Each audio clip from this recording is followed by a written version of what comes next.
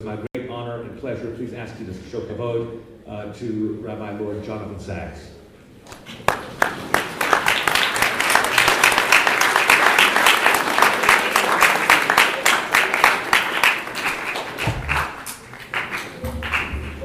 Thank you so much. And I can't tell you what a privilege it is for me to be in your company. You are such very special people. And just wandering around the school and joining in the davening and seeing the beautiful things that are done here is, to me, very special. To me, school's the most important place of all, because that's where you can see the most extraordinary miracle you will ever see.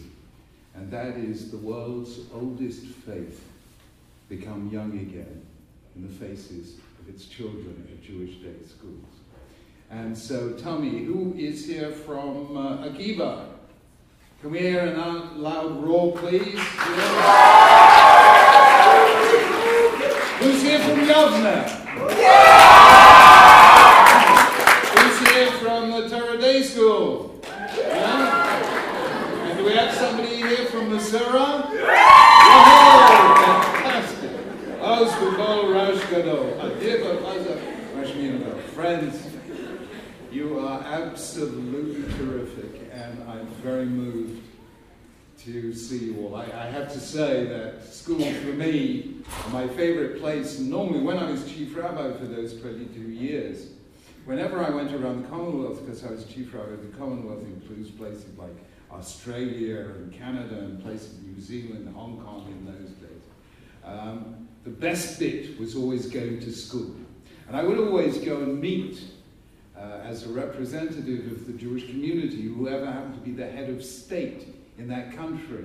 So when I went to New Zealand, the head of state is the Governor General, and we could not meet he wasn't there in Wellington, which is where he's based, and we just couldn't fix a meeting. So we said, let's meet in Auckland at my favorite place.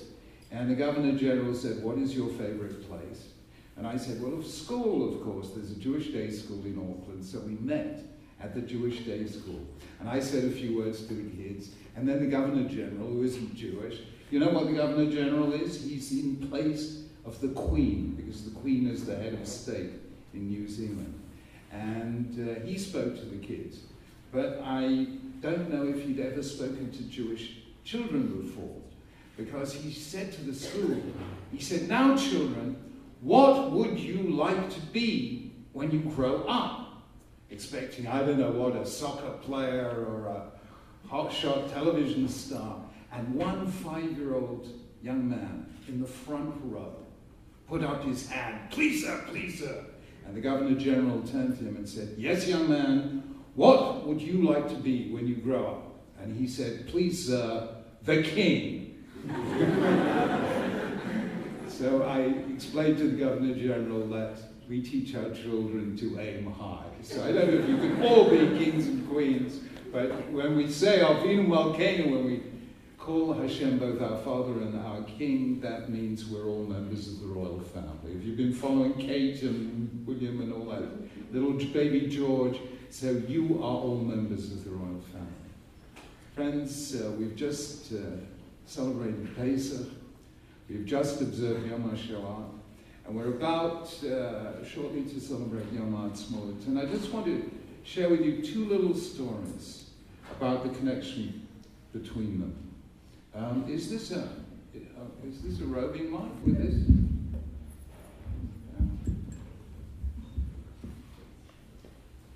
I want to tell you a little story, because really this is your story. And here it goes.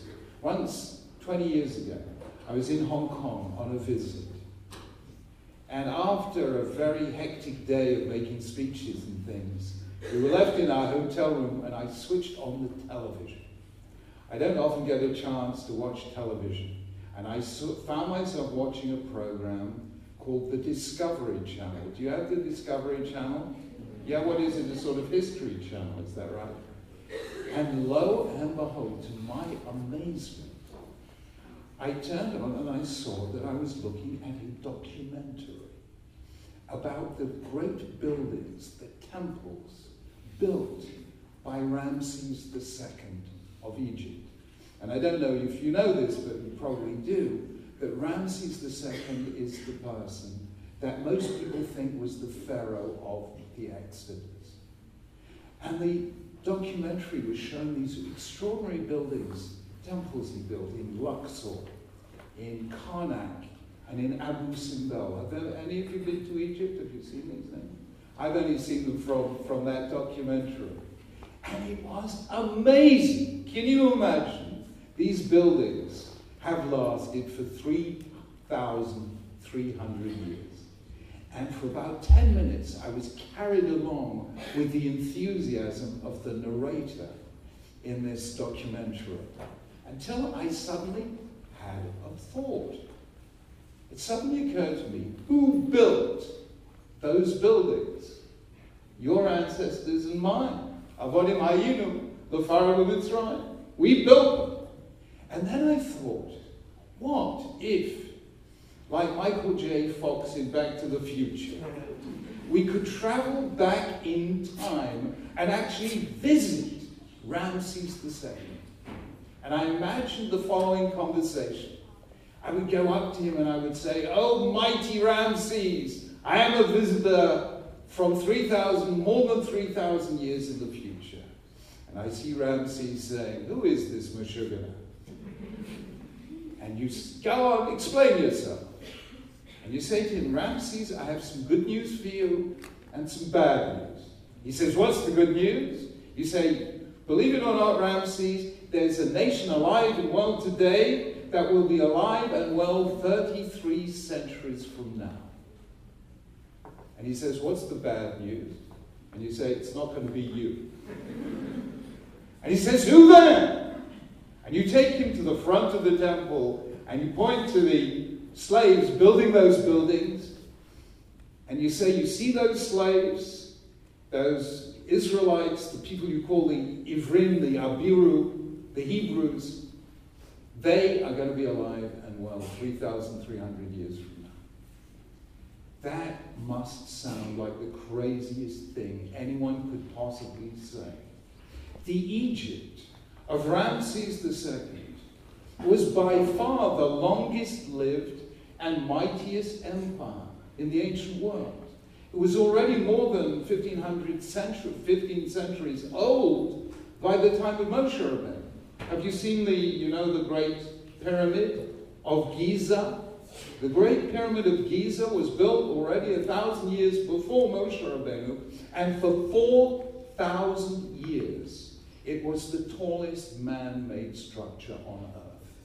Until some English people just north of Cambridge, where I went to study, built the steeple of Ely Cathedral. If you don't count the steeple, then it was the tallest building until the Eiffel Tower, which was built in, 1889. So there it is. So this amazing, all-powerful empire that bestrode the narrow world like a colossus. And what were the Jews? They were nothing. They were slaves. And we know exactly what the Egyptians thought of the Jews, because I don't know if you know this. Does anyone know the first reference to Israel anywhere outside of Tanakh? Anyone know? Anyone know? It is it's an engraving on a block of black basalt of granite, which is today in the museum in Cairo, and it's called the Meneptah Stele, and it was inscribed by Pharaoh Meneptah IV, who was the successor of Ramses II. And it contains these lines, the first reference to Israel outside of Tanakh.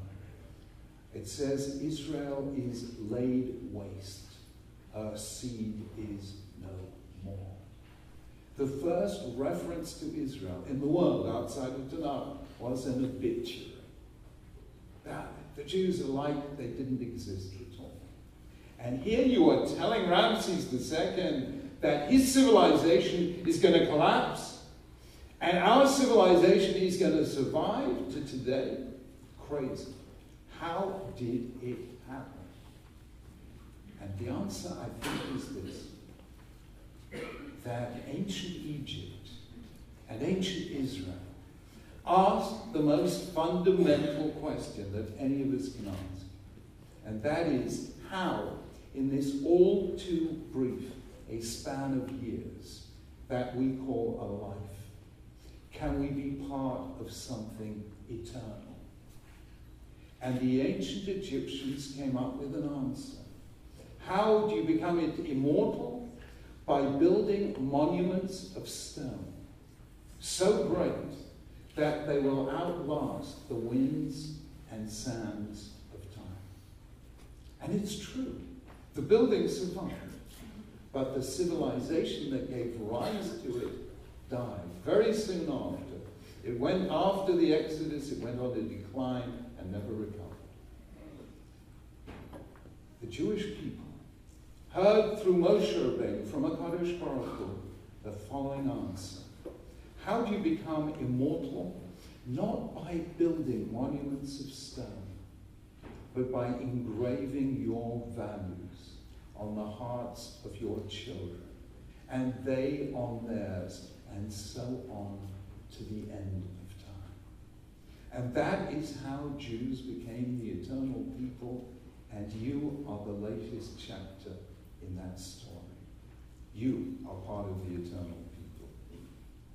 Now we know that Moshe Rabbeinu brought that nation to the brink of the promised land. He wasn't able to see it. I don't know if you know. Anyone, did you learn how the story of the Exodus inspired America? Did you learn that? No? You know what? You know what was the first ship that set sail for America? The Mayflower in 1620. And the Mayflower was full of people who read the Bible, and they said in the Arabella in 1630, when John Winthrop made his famous speech about the city on a hill, what is he quoting? Dvarim, at length. They read Tanakh, and they read it in Hebrew. And for them, that was the Exodus. I mean, it's a little embarrassing for me from England to have to say this, but for those people on the Mayflower and the Arabella, Pharaoh was the English King George III.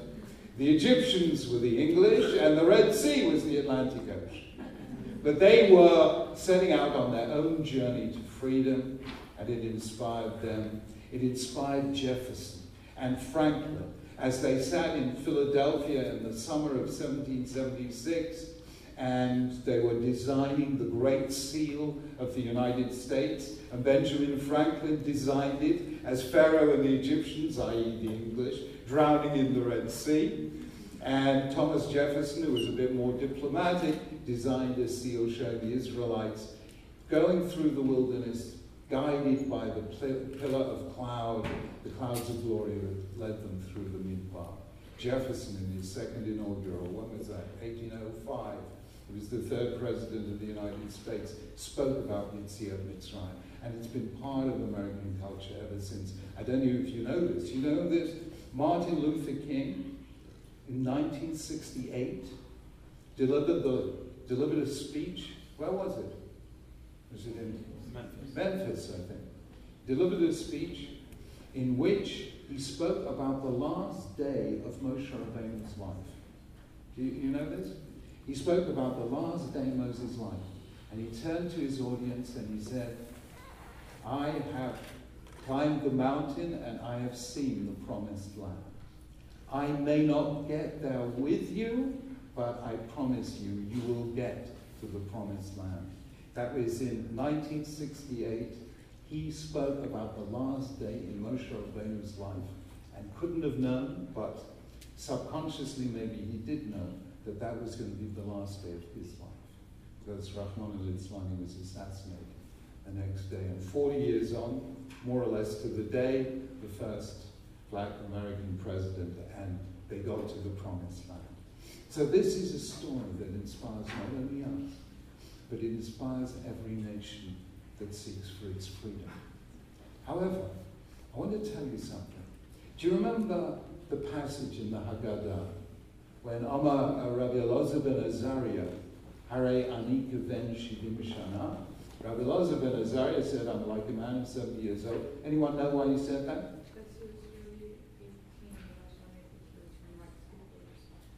Yeah, did everyone hear that? He was a young man, he was 18 years old, and as soon as they made him head of the Jewish community, his beard turned white overnight. I have to say that is a miracle that happens to everyone who is appointed head of the Jewish community. You see, it happened to me when I was made Chief Rabbi 23 years ago. They said to me, aren't you a little young for the job? And I said, don't worry, in this job I will age rapidly. So, and you remember what Rabbi Elazar ben Azariah says?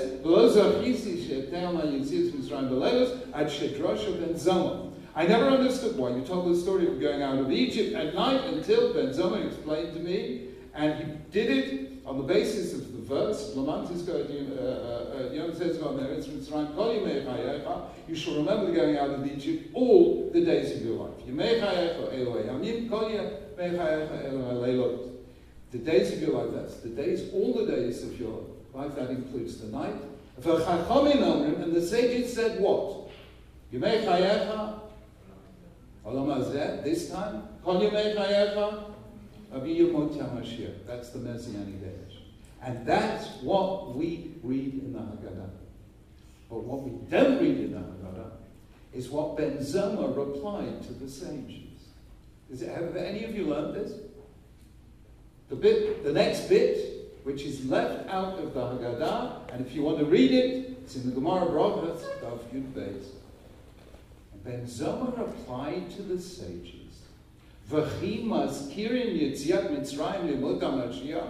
are we going to remember the going out of Egypt in the Messianic age? There is an explicit verse in Jeremiah chapter 23 which says, the time will come, says God, when you will no longer say, Chai Hashem, long live God who brought us out of the land of Egypt, but long live God who brought us out of the lands and of the north and of all the countries to which you have been scattered. Jeremiah said there will one day be an exodus even greater than the one that happened when Moses led the Israelites out of Egypt. And that happened in my lifetime. I'm the same age as the state of Israel. Promise you don't mention this to anyone if you don't mind, but we're about to celebrate our 66th birthday together, and that's whole land. So we have seen this miracle take place in our time. And what a miracle it is. Moses led the Israelites out from Egypt. The Jews who came to the land of Israel came from, the last time I looked, 103 different countries, speaking 82 different languages, usually all at once. And there has never been anything like it ever. It never happened in the annals of any other nation. My own, I don't know if you read my little book, Future Tense, but I tell the story of my own great-grandfather, Rabbi Ariel from who was a rabbi in Lithuania. And in 1871, he made Aliyah. And he went and he lived in Jerusalem, and the people of Jerusalem asked him, no one's ever told the story of the history of Jerusalem. And they asked him to write, and he did, a 4-volume work called Toldot Chachmei Yerushalayim, a history of the sages of Jerusalem from the time of the Ramban. Ramban was exiled from Spain in 1265 to go, and he went to Yerushalayim, and he rebuilt the old city and refounded the Jewish presence there. He then, I don't know if you know this, but in 1880 and 1881, pogroms broke out throughout the whole of Russia, more than 100 towns. And my great-grandfather, who was a Rav, who came to Yerushalayim to study and learn, realized that if there are pogroms happening and they're affecting the future of millions of Jews, then Aliyah can't just be for a few unusual people who want to sit and learn all the rest of their lives. It's now a vital necessity for the Jewish people. And he went on, I think, what must have been almost the first ever Aliyah campaigns around Europe, telling people to move to Israel. And he himself moved to a little place in Israel called, well, I'll tell you about it. In the Yarkon River, a valley in the Yarkon River, where people had gone to found the first settlement, the first new settlement in Israel. The trouble is, they all caught malaria. It's a malarial swamp. And they left this place. And my great-grandfather led the return in 1882. And what is fascinating is what they called it. Because they had all caught malaria because of the stagnant water there. And he remembered that there is a reference in Yahushua, in Hosea, in the prophet Hosea, when he says God will bring the people back another time, like he did by bringing them through the wilderness. And God says, I will turn Emek Ahor, I will turn the valley of trouble, this valley that gave them all malaria, into a dawn, a gateway of hope. In Hebrew, that is Petach Tikva. Today, the sixth biggest town in Israel. In those days, there was only one house. My great-grandfather built the first house there. And he led the return to Petach Tikva. It was actually the oldest settlement, but Rishon LeZion claimed that title because all the first guys left, and by the time they came back, it was already Rishon LeZion, so never mind. Second best, okay, doesn't matter. But, I tell you, nothing like this has ever happened in all of history. Why? Because Jews never lost the hope that one day they would return. Have any of you read the Kuzari of Yehuda Halevi? Yeah? Oh no, so, all right. You will, don't worry.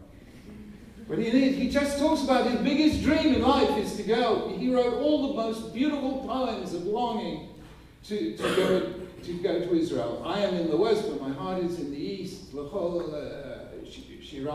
You know, those extraordinary poems he wrote, which the words of which were woven into Yerushalayim Shel Zahav. The Rambam, when he had to leave Cordoba at the age of 13 in Spain to escape from fanatical Muslims, his family went to Israel. They couldn't live there because the Yishuv was almost non-existent, and they had to go in the end to Fostat near Cairo today, a suburb of Cairo.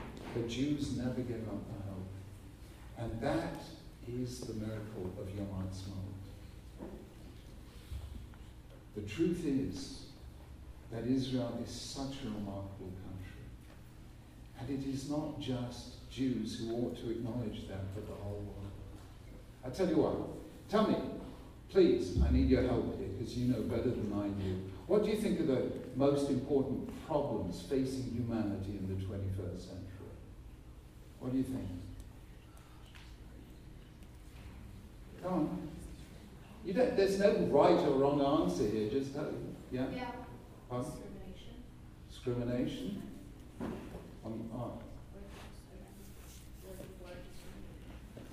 Okay, discrimination? Yeah? Nuclear bombs. Nuclear bombs, you're right. Yeah? Pardon?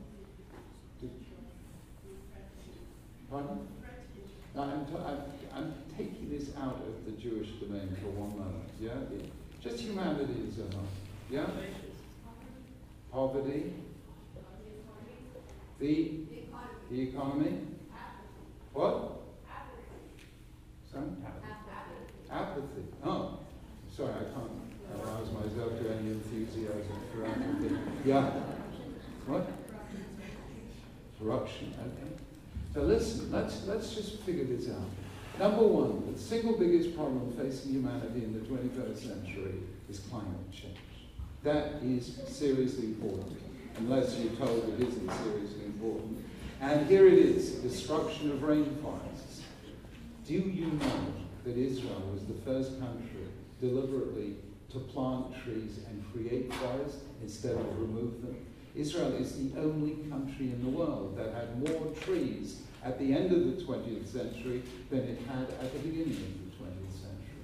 The growing inequality between rich and poor, between third world countries and first world countries. Israel is the supreme example of a third world economy that became a first world economy.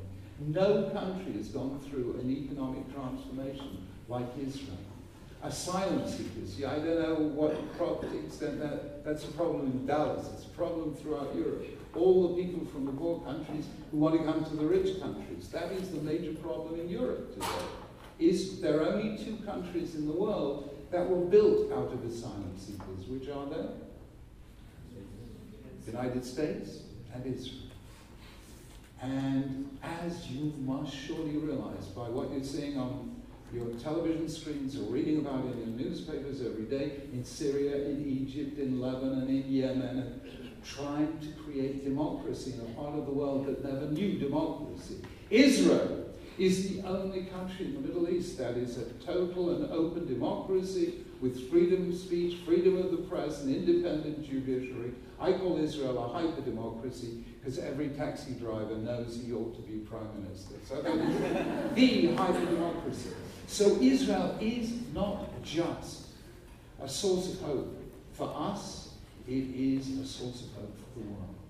Never did a prophecy come more true than that horrific vision of Ezekiel when he sees, we read it as Haftarah over Pesach, when he sees the valley of dry bones, a people reduced to a valley of dry bones. And says God to Ezekiel, the people are saying, Avda tikvatenu, our hope is lost, and I will do a miracle. And I will take these people back out of their graves and take them back to the land of Israel. Never was any nation in the whole history of humanity reduced to a condition like a valley of dry bones, like the Jewish people after Auschwitz and Bergen-Belsen and Dachau, and the whole horrendous events that we just remembered in Yom HaShoah. And yet, somehow, almost prophetically, Naftali Herz-Imbai wrote Israel's national anthem, took those words from Ezekiel, Avda tikvatenu, and added, Od lo avda tikvatenu, our hope is not yet lost, and Israel became the country whose national anthem means hope.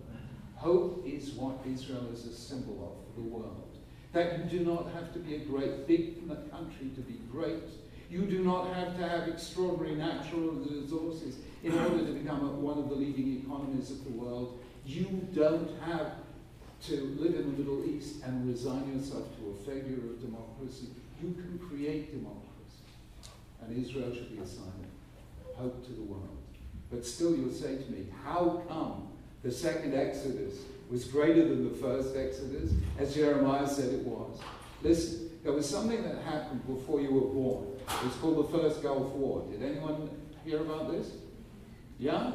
We were in Israel. I and my family, our children were young men. We were in Israel for the whole of the Gulf War. As Saddam Hussein from Iraq launched 39 Scud missile attacks on Israel, and miraculously, none of them hit. I mean, only one person died as a result of a Scud missile out of all those 39. It was a time of miracles.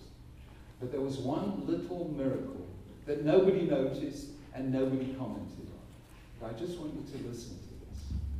Ben Gurion Airport was closed throughout the whole of the Gulf War. The airport was in direct line of the Scud missiles.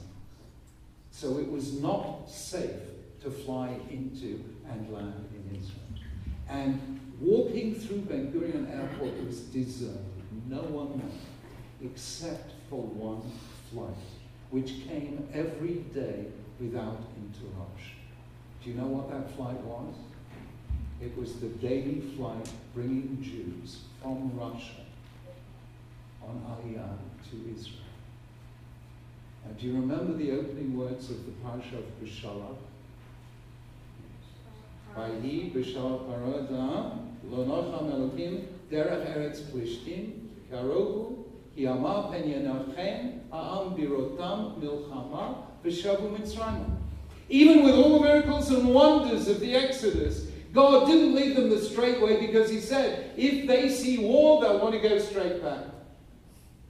And we were witness 23 years ago to see what made the second Exodus greater even than the first Exodus. Because here were the Jews of Russia who saw war and did not want to go back. They just kept coming. Friends, that is the power of the miracle you and I are privileged to live in the midst of. Israel has been reborn. The Jewish people has been reborn. And I just want to tell you this. In 1995, each year, when I was chief rabbi for 22 years, I made a television program for the BBC. One television program a year. It was a message to the British nation as a whole. And it was a half-an-hour television program. It was a lovely opportunity. And in 1995, they asked me to make the program. There's part of the school is on the March of the Living. Is that right?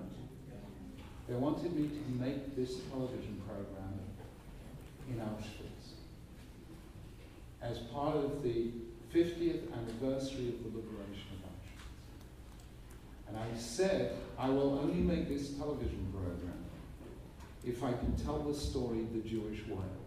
Have any of you learned the Mishnah of Perik Asiri of Psachim? You learned that? Do you know how we're supposed to tell the story on Pesach? Matchil bi Gnud u'Mesayim b'Sheva. You tell the story on Pesach, beginning with the bad news, but ending with the good news. A Jewish story is always a story of hope. So I explained to the BBC, I will only tell the story of Auschwitz if I can tell it as a story of hope. And they said, how are you going to do that? I said, we will spend 25 minutes of the program in Auschwitz, but for the last 5 minutes, I want you to show pictures of how the Jewish people has miraculously come back to life again. And this is what we showed. Scenes of Jerusalem rebuilt and scenes of Jewish children at Jewish day schools. You are the rebuilding of the Jewish people. Yerushalayim and Medinat Israel are the rebuilding of the Jewish home. And we are the privileged to have been the generation that witnessed not only remembers the first Exodus, but is living through the second as well. We are privileged to live in an age of miracles. May Hashem bless every one of you. May every one of you be a source of pride to our people as you grow up and as you go out into the world. And may we say that we have seen on your faces the Jewish future, and it is smiling. It is a wonderful future. So thank you. I bless you. Shabbat Shalom.